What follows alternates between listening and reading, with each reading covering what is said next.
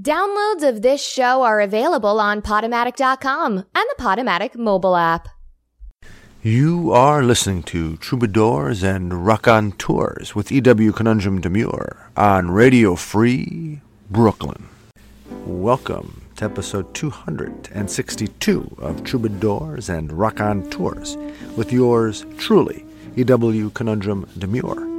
On this week's episode, we have as our featured guests magicians and escape artists Dorothy Dietrich and Dick Brooks, two of the most respected, highly regarded in the United States of America. It's a true pleasure to have them on the show talking with us about their stories, their history, and their experiences in the world of magic, and as individuals, as artists, as historians too. They have a museum dedicated to Houdini, the only that exists in the United States of America.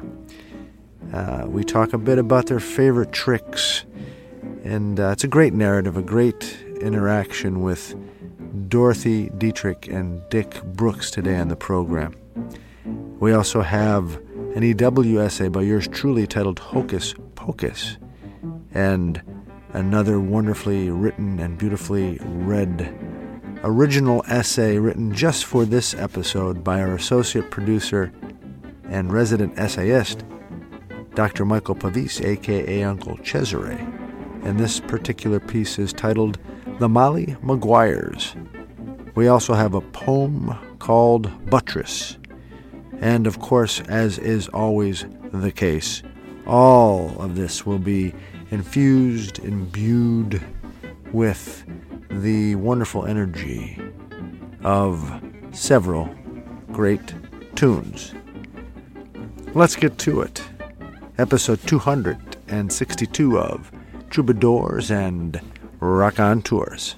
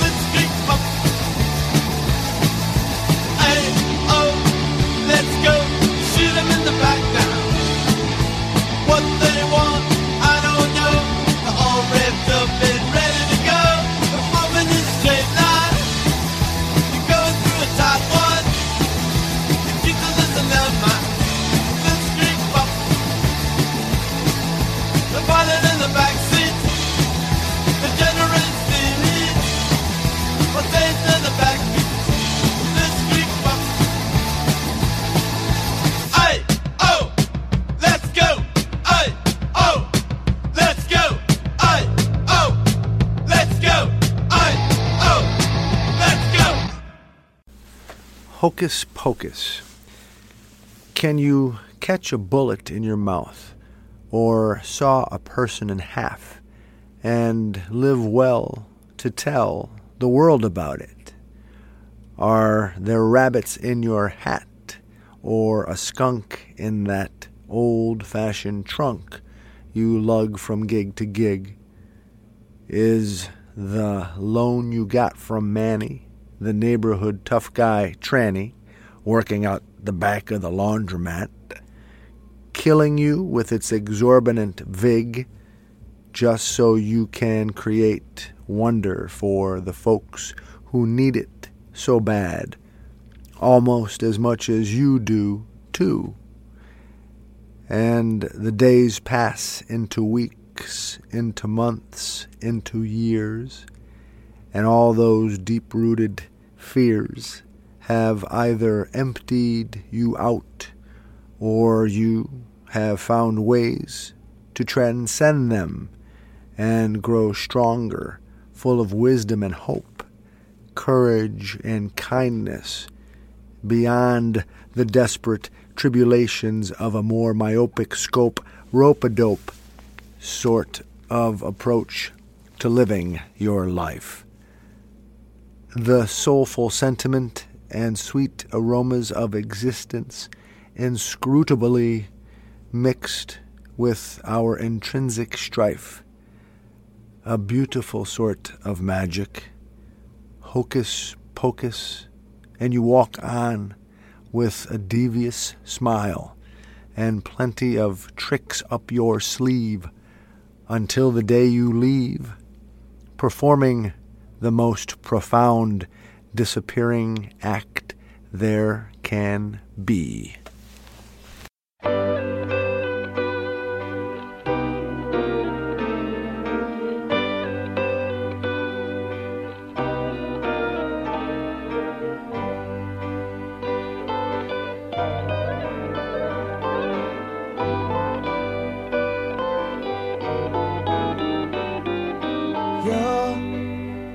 Sailing softly through the sun in a broken Stone Age dawn.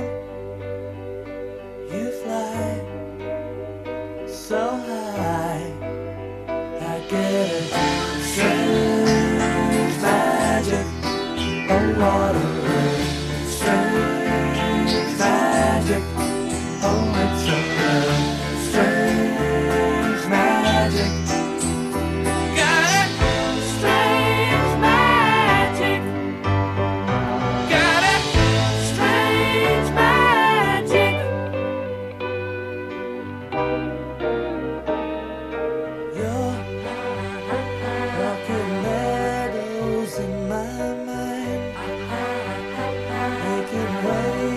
Across my time. Oh no, oh no, I get a strange magic. Oh, what a strange magic. Oh, it's a strange magic. Got a strange magic. Got a strange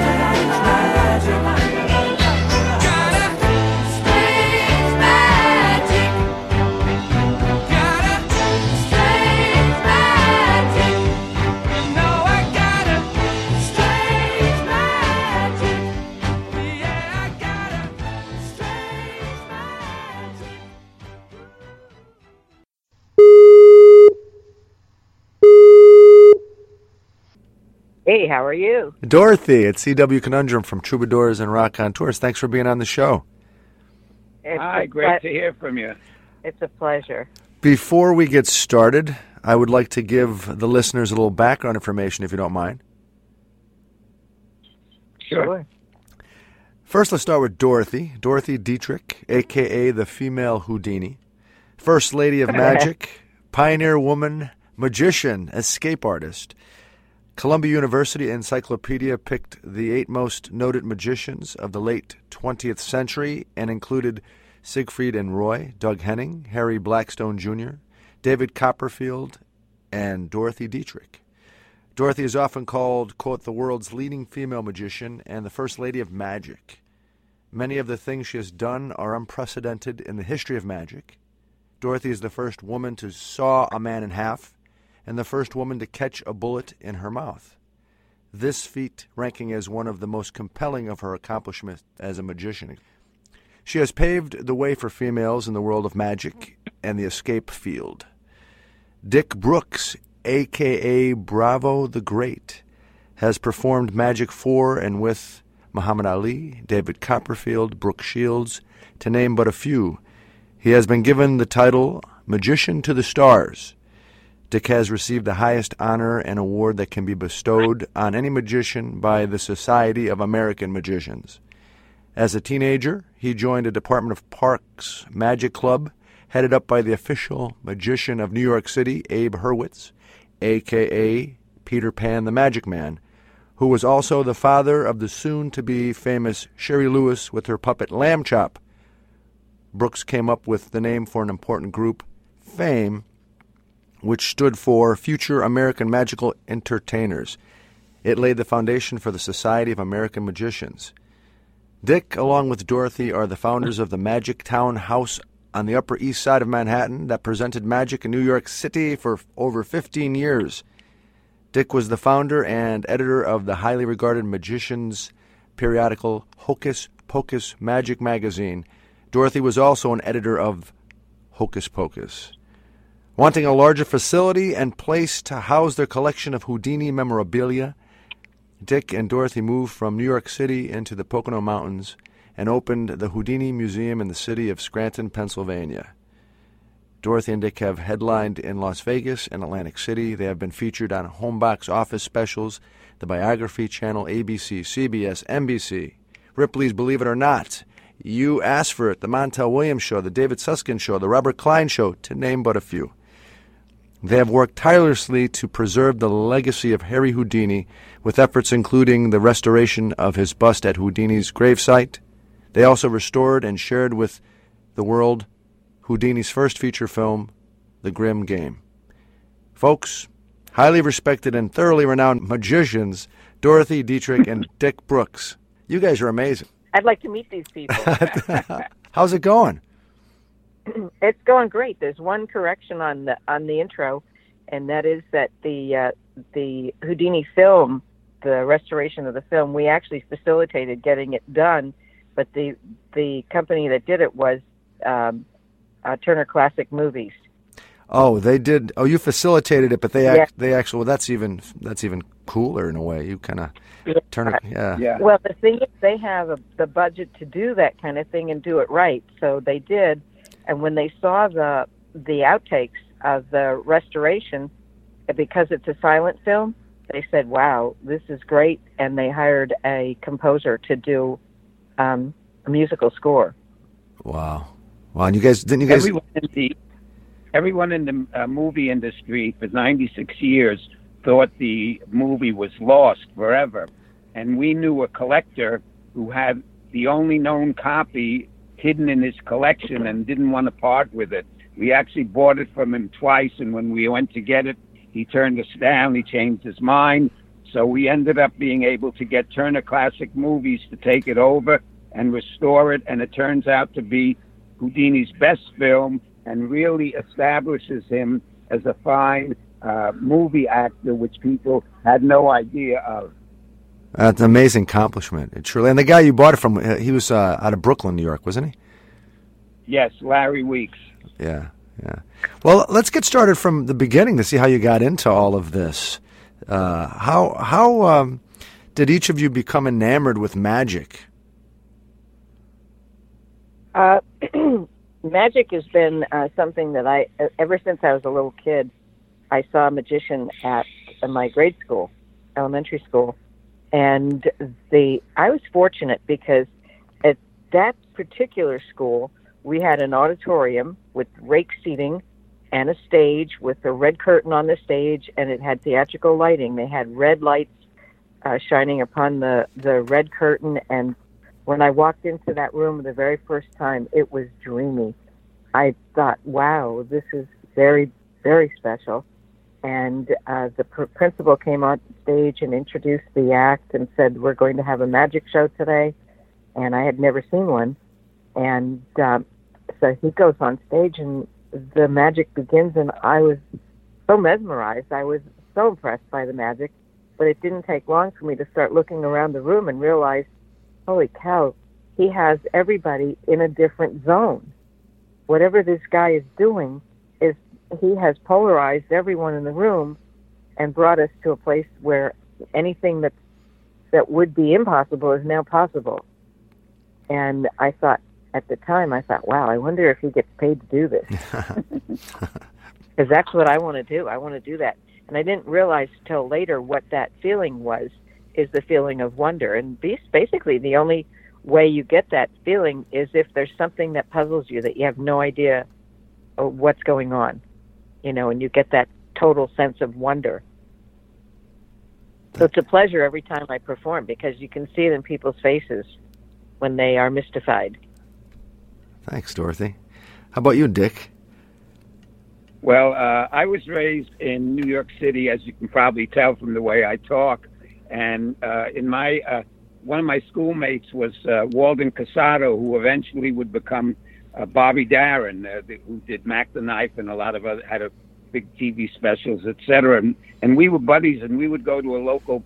They had a not small time, but they had three theaters in our area that had vaudeville. So we would go in the afternoon and we would watch the show, and then we'd hide in the balcony at night because they didn't allow youngsters at night. And then we'd go down to the main floor and find a couple and sit next to them so we look like their kids, so that we could watch. So we could watch the second show. And so all of my life I've been interested in entertaining. And as a youngster, I auditioned for the Paul Whiteman show, who had George Gershwin write Rhapsody in Blue, and I was announcing there for Tootsie Roll. And then they had they said, well, why are we bringing this kid to Philadelphia? It was on a Philadelphia station. And they said we could get in trouble. He's a minor. And I was making more at that time than my father was making. And so they had a young intern take my place after I did that for a while. I don't know if you know his name, Dick Clark. Oh, yeah. And that eventually would morph into a bandstand from a teen club. It was Paul Whiteman's teen club, and it morphed into teen bandstand. So and then American bandstand. Yeah, and so I've been doing this all my life. That's pretty cool. And you guys you were born in New York, as you mentioned, Dick, and Dorothy, you were born, I think, in Erie, right? Yeah, I was in Erie, PA. So how'd you guys get together? How'd you come to work together? Well, I ran away from home when I was a teenager, and to get away from my father, who was an abusive alcoholic. And I figured I didn't really have a choice, that the only way I'm going to survive is if I earn enough money to get out of that house. And so ever since I was tall enough to pull a stool up to the sink, I was washing dishes for people, raking leaves, painting. If I'd see somebody painting something, I'd say, "Oh, you have no idea what a good painter I am. I would do that for you. Just don't. I won't tell you how much. You just give me what you think it's worth." And I'd tell people that, give me some money, and they'd give me more than I would have asked. And so I saved $3,000, and I figured I had plenty of money to survive in New York City. So I hit the road. My girlfriend's older brother was bringing a driving a car into the city. It's a little red sports car, and he was so happy he was going to be doing this, driving this fancy sports car. So he was bragging all over the place. So I asked my girlfriend to ask him if he would bring me with him to the city because I want to go live in the city. And he said yes.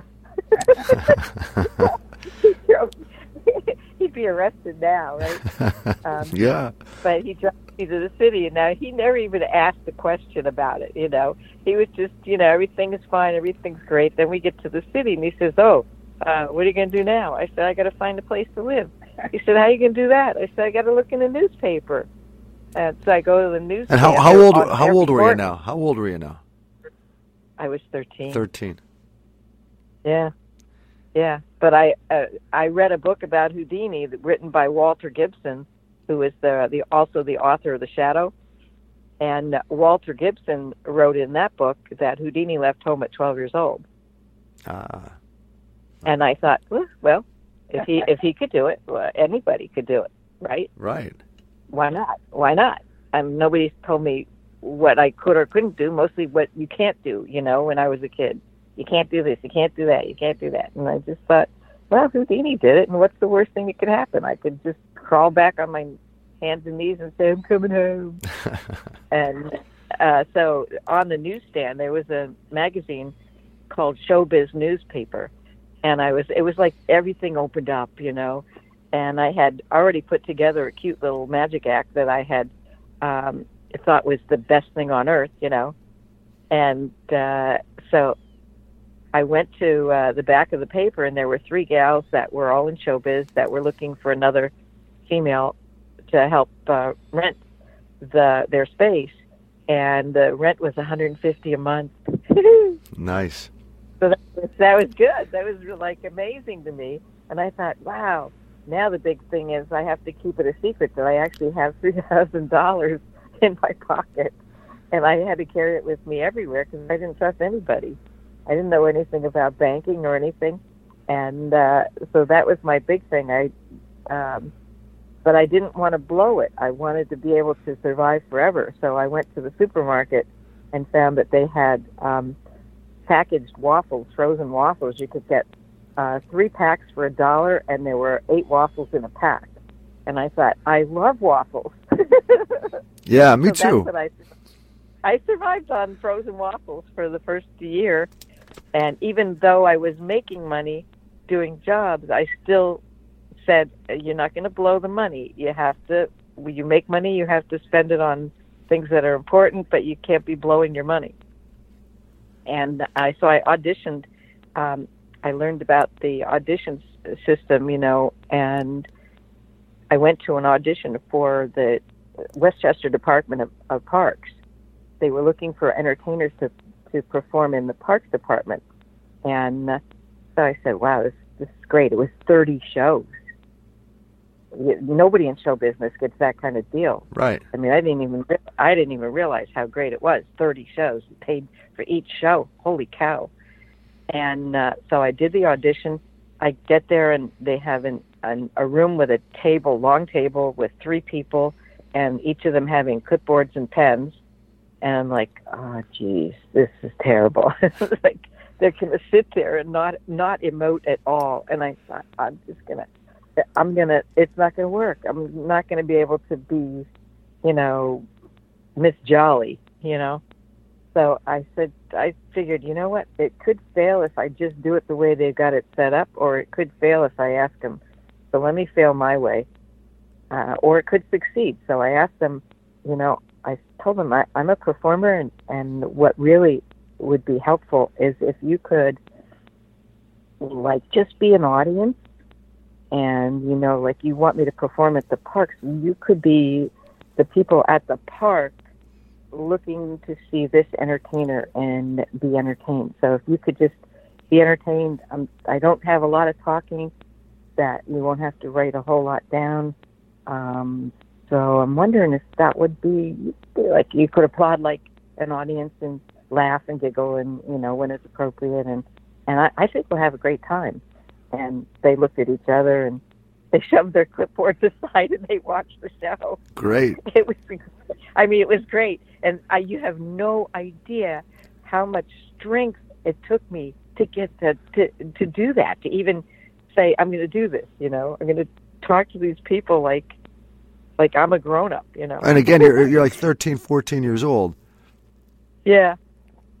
But I had to be grown up, like now I tell kids, you have to act like a grown-up, but don't grow up. Yeah, exactly. That's a good way of putting it. But so they saw the show. They asked me to sit in the hallway for a few minutes. It wasn't even 5 minutes later. They called me back in and said, "What's your schedule look like for the summer?" Perfect. It's definitely available. And definitely, I want to do this so bad, and they loved it so much. At the end of the summer, they recommended me to the Department of Education. So I put together a program for schools called Believe in Yourself, which she still does to this day. Of course, highly upgraded, but she still does a lot of school shows. We both do, even to this day. Yeah, I recently, we live in the same town, and I just saw you at my kids' elementary school doing a show, right? And they loved it. They loved it so much. Now, so let's get Dick into the picture. How did you meet Dick? Is Dick coming into this sort of circle of people within the education system? We basically, in New York, you do what's called the go-sees. You go to see agents. They were usually around 50th and Broadway, the Brill Building, etc., the Palace Building. In those days, there were agents in all of those buildings, and you make the rounds. So we ran into each other in the agents' offices because we were both looking for kind of the same kind of work. And then we decided, rather than be responsible to agents to work, why don't we open our own theater in New York? So we looked around for a place, and we ended up opening, which you mentioned, the Magic Townhouse on 61st and 3rd, which was a top area in New York City. And we ran that as a nightclub and cabaret where we could perform. And also we ended up mentoring a lot of people that are now famous magicians around the country in magic. And they're still performing today, and they're still friends of ours to this day. And then when the rents got too high, Donald Trump built Trump Towers right next to us. Trump Plaza. And all of the rents went sky high. We looked for a place with Houdini history, and we also looked for a place. We didn't. The crime was really bad in New York. We wanted a relative low crime area with high moral values, and Scranton kind of fit that picture, along with being next to the Pocono Mountains, where at that time there were a lot of shows and club dates in the Pocono Mountains as well. And when we moved here, we ended up even driving back and forth into New York to do some of our shows, like at the St. Regis Hotel, the Waldorf, etc. And here and there, we still go into New York. Either one of us, we never work as a team. In shows, we always work separate, because if you work as a team, nobody wants you to pay you double. So she'll go one way, I'll go another, and we'll do school shows, parties, you name it. We do any kind of event. We do a lot of society parties. They have events all the time. They have birthday parties for their kids, some very elaborate, and some just in the apartment, which most high society. It's amazing to me in New York City how many wealthy, like very wealthy people are there, and they live a very luxurious life. Well, you guys mentioned how you did some shows, I think Dick in particular, for maybe Brooke Shields or Muhammad Ali and things of that nature. Were those private parties? Mostly. Most of those events are all private. The Brooke Shields was actually at the Copacabana in New York. They had a big event there at the Copa. So Muhammad Ali actually came to our place, and he learned magic from me and Dorothy that he ended up doing on television. So it's just all different directions. It's amazing. He came to your place when it was in New York City? Magic Townhouse. Yeah, the Magic Townhouse. It was 3 stories of a townhouse the first floor was a theater for.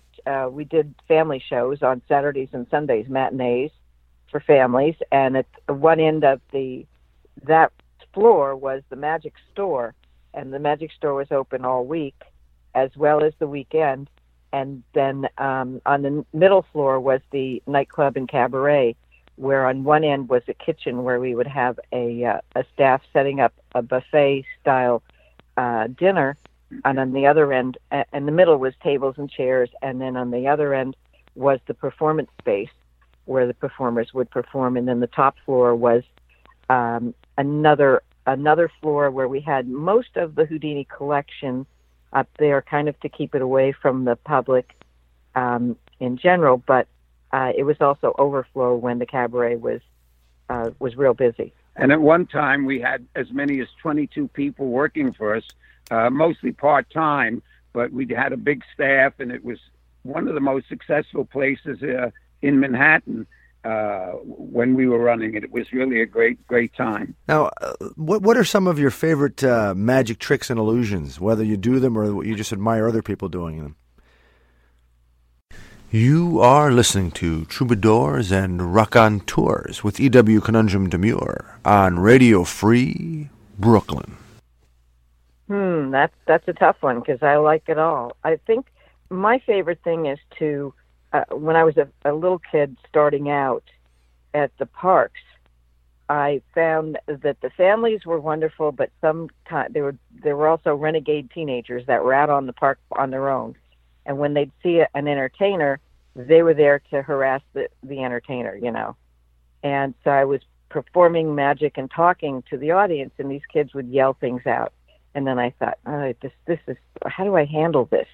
Because I don't want to be the bad guy telling them, hey, you cut that out, you know. I want to entrance them. I want them to be as entertained as the little kids. So I thought if I put together the show to music at the beginning, just the music is playing as magic is happening. So the music is nice and loud, not overbearing, but loud enough that there's just magic happening to music. So the music goes on, there's a dove, then there's a bunny rabbit, and another dove, and then magic, there's scarves appearing and all kinds of things happening. And then at the end of the musical part, then I talk. And I will tell you that was the best thing that I ever did, and I still do it to this day. Could you tell us about one of the things you're famous for is catching the bullet in your mouth, that illusion? Well, I had researched that because Houdini, that was the one stunt that Houdini would not do. And for very good reason. Nobody should do it. It's very deadly. There's a book that was written called 12 Have Died, and it's about the people who had died attempting to do it. And now it's more than 12. It's probably about 20. In fact, just recently a lady killed her boyfriend. I don't know if you saw it on the internet. No. She killed her. She's in jail now. He was going to catch it in a book, in a big fat encyclopedia. A young couple. They thought they'd go viral on YouTube. So It's very, very dangerous, even and not recommended at all to toy with that. And even Houdini backed away from it. But not you, Dorothy. So what I decided was that if there's ever going to be an opportunity to get to do something that is massive, like, you know, earth-shattering, that would be the one if I could figure a sort of safe way or the most safe way to do it. That's what I would like to do. Well, along my life, most of the early years, I was always told, "Oh, girls can't do magic. You should become a nurse. You should become a secretary." And oh, you know, magic isn't. Even agents would say, "I can't see it. A girl on stage? Why? Well, I'm doing magic. Yeah. Why would you do magic on stage? No. Well, how do I book that?" I said, "You just book it as a magician, and when I show up, I happen to be female. Why do you have to even say it's a female magician? It's a magician." Wow. So I finally, after being on, I was booked on the HBO special, World's Greatest Escapes. And that was with the star of that show was Tony the MC of that show was Tony Curtis, because he played Houdini in the movie. So, and she was a special guest star on that show. It was called The World's Greatest Escapes. You can see clips of it on YouTube even today. Oh, great! It's hard to watch. You got to watch it. It looks like, holy cow, who would do this? And she's hanging from a burning rope on a parachute ride, upside down in a straitjacket with handcuffs, and she's got to get out and they set the rope on fire that she's hanging from, so she's got to get out before the rope burns through. It's pretty exciting. If you check out YouTube Dorothy Dietrich, you'll find it. I'll check it out. I've got a call from the International Brotherhood of Magicians, and they asked if I would be able to perform for their international conference. And that's a big honor when you get invited to one of these international conferences. Just the idea of performing for them at one of these events is, it says a lot. It says that they accept you and that you're, important to the world of magic. So I thought, I would love to do this. And I thought, if I go and do my pretty girl magic, it would be fun and lovely, but it wouldn't be really memorable. So I thought I have to do things that are memorable. So I did the straitjacket hanging upside down over the Three Rivers in Pittsburgh. That's where it was scheduled to be at. And I also did the bullet catch at Point State Park. And to this day, I have people come up to me and ask for my autograph, and they say, I was there in Pittsburgh when you caught that bullet. How could you do that? It's like, wow. Wait, did you do it one time?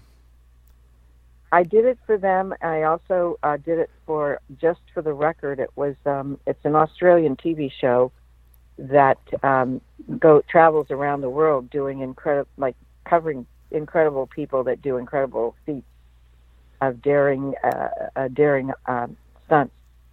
And they wanted to do it in New York, and I said they wanted me to find a venue. Well, I had been contacted by the Trump Casino in Atlantic City to perform at their 10th anniversary at the casino, and I thought, well, that might be a great place to do it if they don't mind a bullet being shot in their casino. Do we have to tell them? and of course we have to tell them. And we could have gotten in big trouble because we drove from New York to Atlantic City with a rifle. Oh, it's a rifle. Apparently that's, yeah. Who shot the bullet? Marksman. A marksman. Dick, were you a little nervous? Yeah, absolutely. It was a great event, a great time. She's only done it a few times, but to establish it, it's not something you can do every day. In fact, David Blaine wanted to do it in his show. He's kind of a friend of ours, and we've suggested to him and not to do it. And up until now, he has not done it on his traveling show. He also has just done it a few times because there are too many. For many directions, there are a lot of reasons. When there are loaded weapons around, anything can happen. So it's not recommended.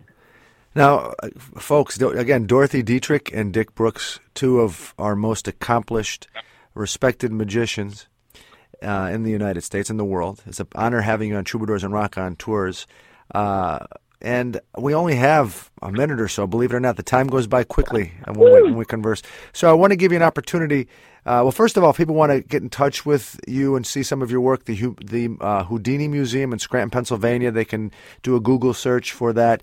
You could look up Dorothy Dietrich and Dick Brooks with a Z, Brookz,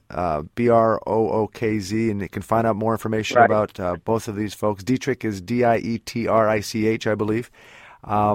Yep. Do you have any closing thoughts?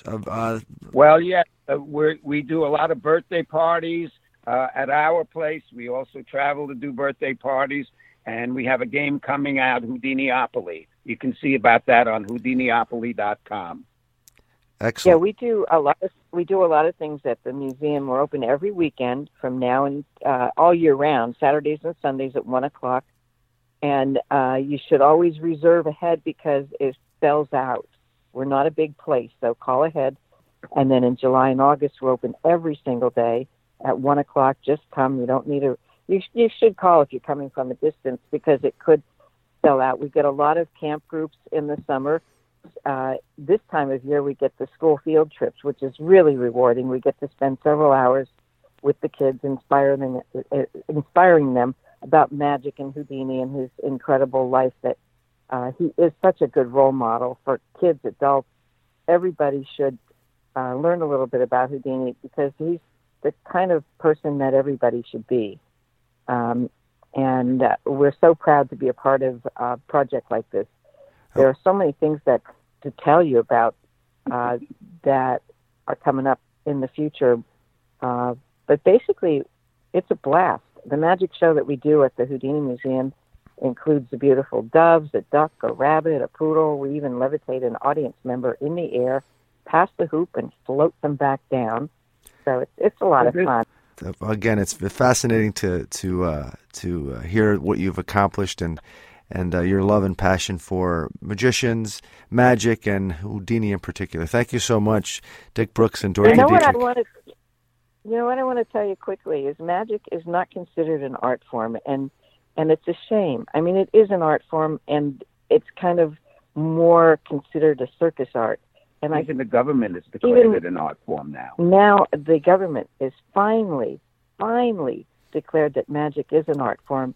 And why I think it is because you don't see all the skill when you see a magician perform. You don't see how hard and how much effort they've put into it and the lifetime of study. And because you hide the skill when you do magic. So it just looks like you're just doing stuff and it happens, So that's the one thing that magic is a respectable art form that anyone should consider. And you can travel the world if you become a magician. Oh, that's a great way to end our conversation. Thank you so much, Dorothy and Dick. It's a pleasure. Thanks. Take care. We'll see you out and about. Yeah, absolutely.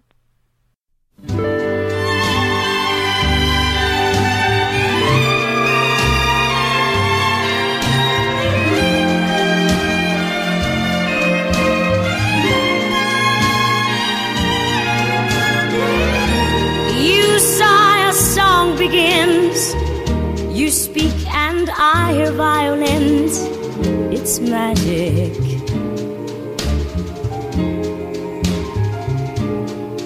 Well, the stars desert the skies and rush to nestle in your eyes. It's magic. Without a golden wand or mystic charms. Ooh, fantastic things begin when I'm in your arms.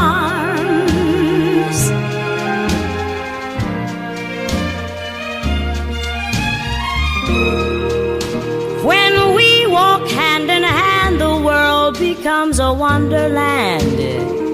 It's magic.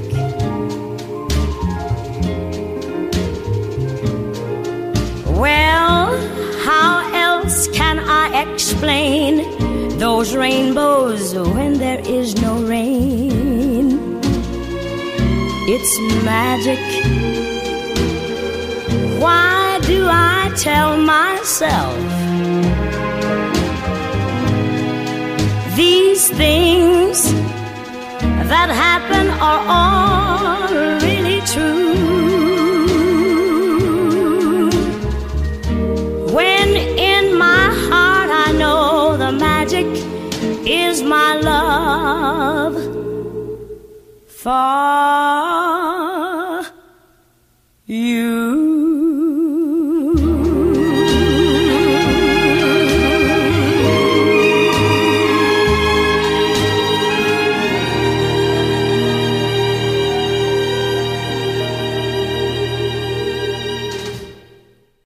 The Molly Maguires. When I was growing up, movies were much more real to me than reality. In considering occupations, for example, I would rather have been an astronaut in a movie than one in space. Not that I had a chance of becoming either. The thought of being blasted off into orbit terrified me, but the image of me in a bulky white space costume on a set with lights, cameras, and a dictatorial director yelling action, that was much more appealing. The same with the careers of cop, cowboy, spy. I would rather have played one of these than be one. Of course, it was not as if the nuns at my grade school, after a round of aptitude tests, were grooming me to be an international spy. And while I grew up in a depressed former coal town, and our mining heritage was inescapable, coal miners never greatly interested me. I had miners in my family, an uncle and grandfather. My mother told stories of seeing the coal dust-covered faces of miners returning home after a day underground. I regularly visited the small faux mine at a local park, now long since boarded up. But the miners that most compelled me were the miners in a movie filmed in another depressed former coal town, about 40 miles from mine, near my father's hometown. The movie was called The Molly Maguires. The real Molly Maguires were a group of miners from northeastern Pennsylvania who, in the late 19th century, formed a secret organization that advocated change in working conditions by, for example, sabotaging mines. To the mine owners, they were criminals and terrorists. To the miners, and to many in the generations that came after them, they were heroes, fighting for justice and fair labor practices. The mine companies had all the money and the power. The miners had themselves.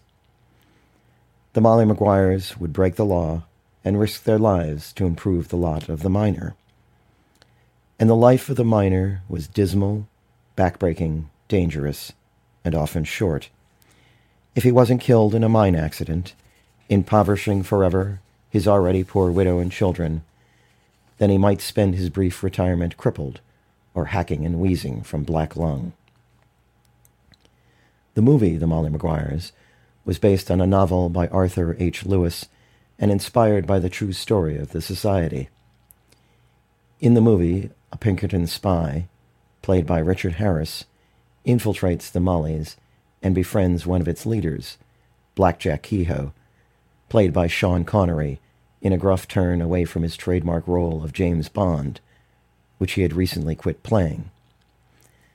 The spy also falls in love with an Irish lass, played by Samantha Eggar. It's a story of labor and exploitation. It's a gritty depiction of life in a coal town. It's a meditation on individualism, the Pinkerton spy, out for himself, and community, Blackjack and the other miners who sacrificed their lives for the sake of the cause. And it's a love story. It's beautifully filmed by the legendary James Wong Howe and has a lilting score by Henry Mancini and the bleak ending of many a late 60s, early 70s movie. The filmmakers, director Martin Ritt and screenwriter Walter Bernstein, were firmly in the camp of labor and community. Old, proud lefty artists with a social conscience, they were both blacklisted in the 50s and later made The Front, the 1976 movie about blacklisted screenwriters with Woody Allen as the title character, who agrees to put his name on the writer's work so he can make a buck and they can make a living. Martin Ritt later made Norma Ray, a classic labor movie with Sally Fields as a heroic union organizer.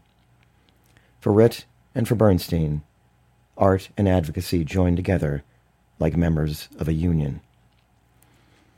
Although it was filmed miles away from our town, we could still feel the excitement created by Hollywood coming to a small town, a subject which has itself served as the story of more than a few movies. We were kept apprised of the filming by the local showbiz columnist, Sid Benjamin, who, much to my mother's delight, used old-school showbiz sayings like, "He gave me the old brusheroo." and who interviewed aging stars and rising celebrities when they stopped in town for one-night shows or while on tour in plays or musicals. One regular feature of his column was Names the Same, in which he'd cite a man named, say, Jerry Lewis, and list his local borough, say, Oliphant. Sid filled us in about the actors and the filmmakers, how they turned the old mining town into a movie set which looked like a mining town, and the time the filmmakers had to pay a man to stop mowing his lawn during filming, and the thrill of the extras earning $15 a day for being authentically Irish-looking in bar, church, and football scenes. The movie's premiere was held at the Center Theater in our town. The stars weren't in attendance, but screenwriter Bernstein was, as was Malachi McCourt, who played a bartender. And following a career as a character actor, and a character, achieved minor fame after his brother Frank published his memoir Angela's Ashes, about less violent, but no less downtrodden Irishmen. The filmmakers turned the little town of Eckley into a 19th century mining town and built a full-size coal breaker. That breaker, and much of the movie's set, became Eckley Miners' Village, a museum and a memorial to the past, the actual past, and the movie past. Let her go, boys.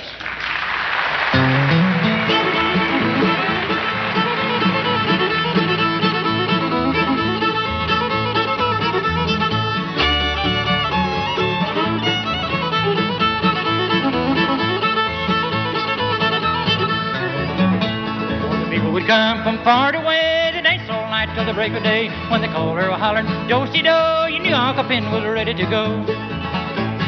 Hey, and about sundown, how the hill is above the town. Played the fiddle, Lord, how to bring. You could hear it talk, you could hear it sing.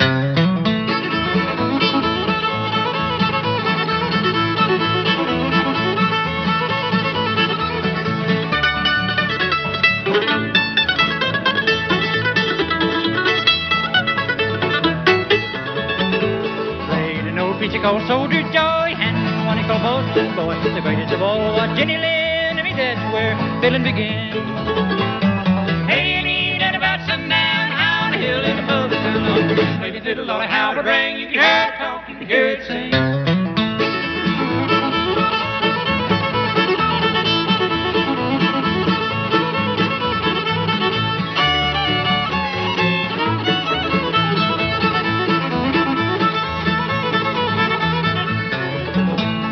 Never forget that mournful day when Uncle Ben was called away. They hung up his fiddle, they hung up his bow, they knew it was time for him to go.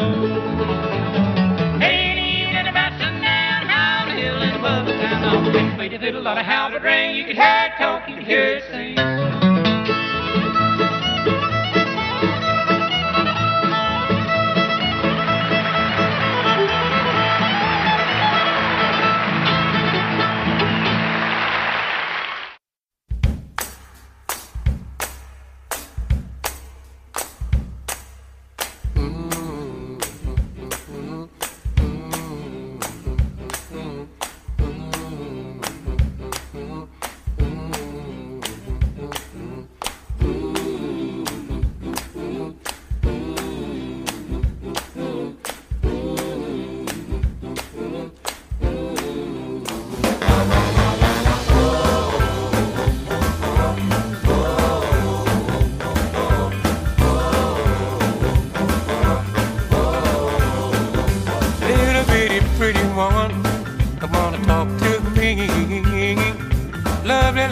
Lovely woman, I sit upon my knee.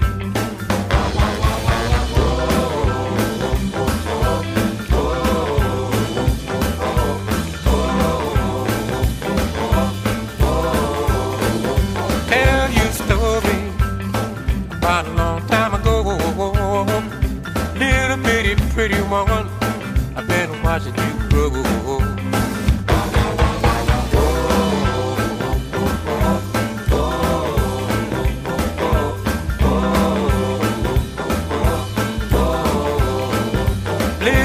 pretty, pretty woman, come on and talk to me.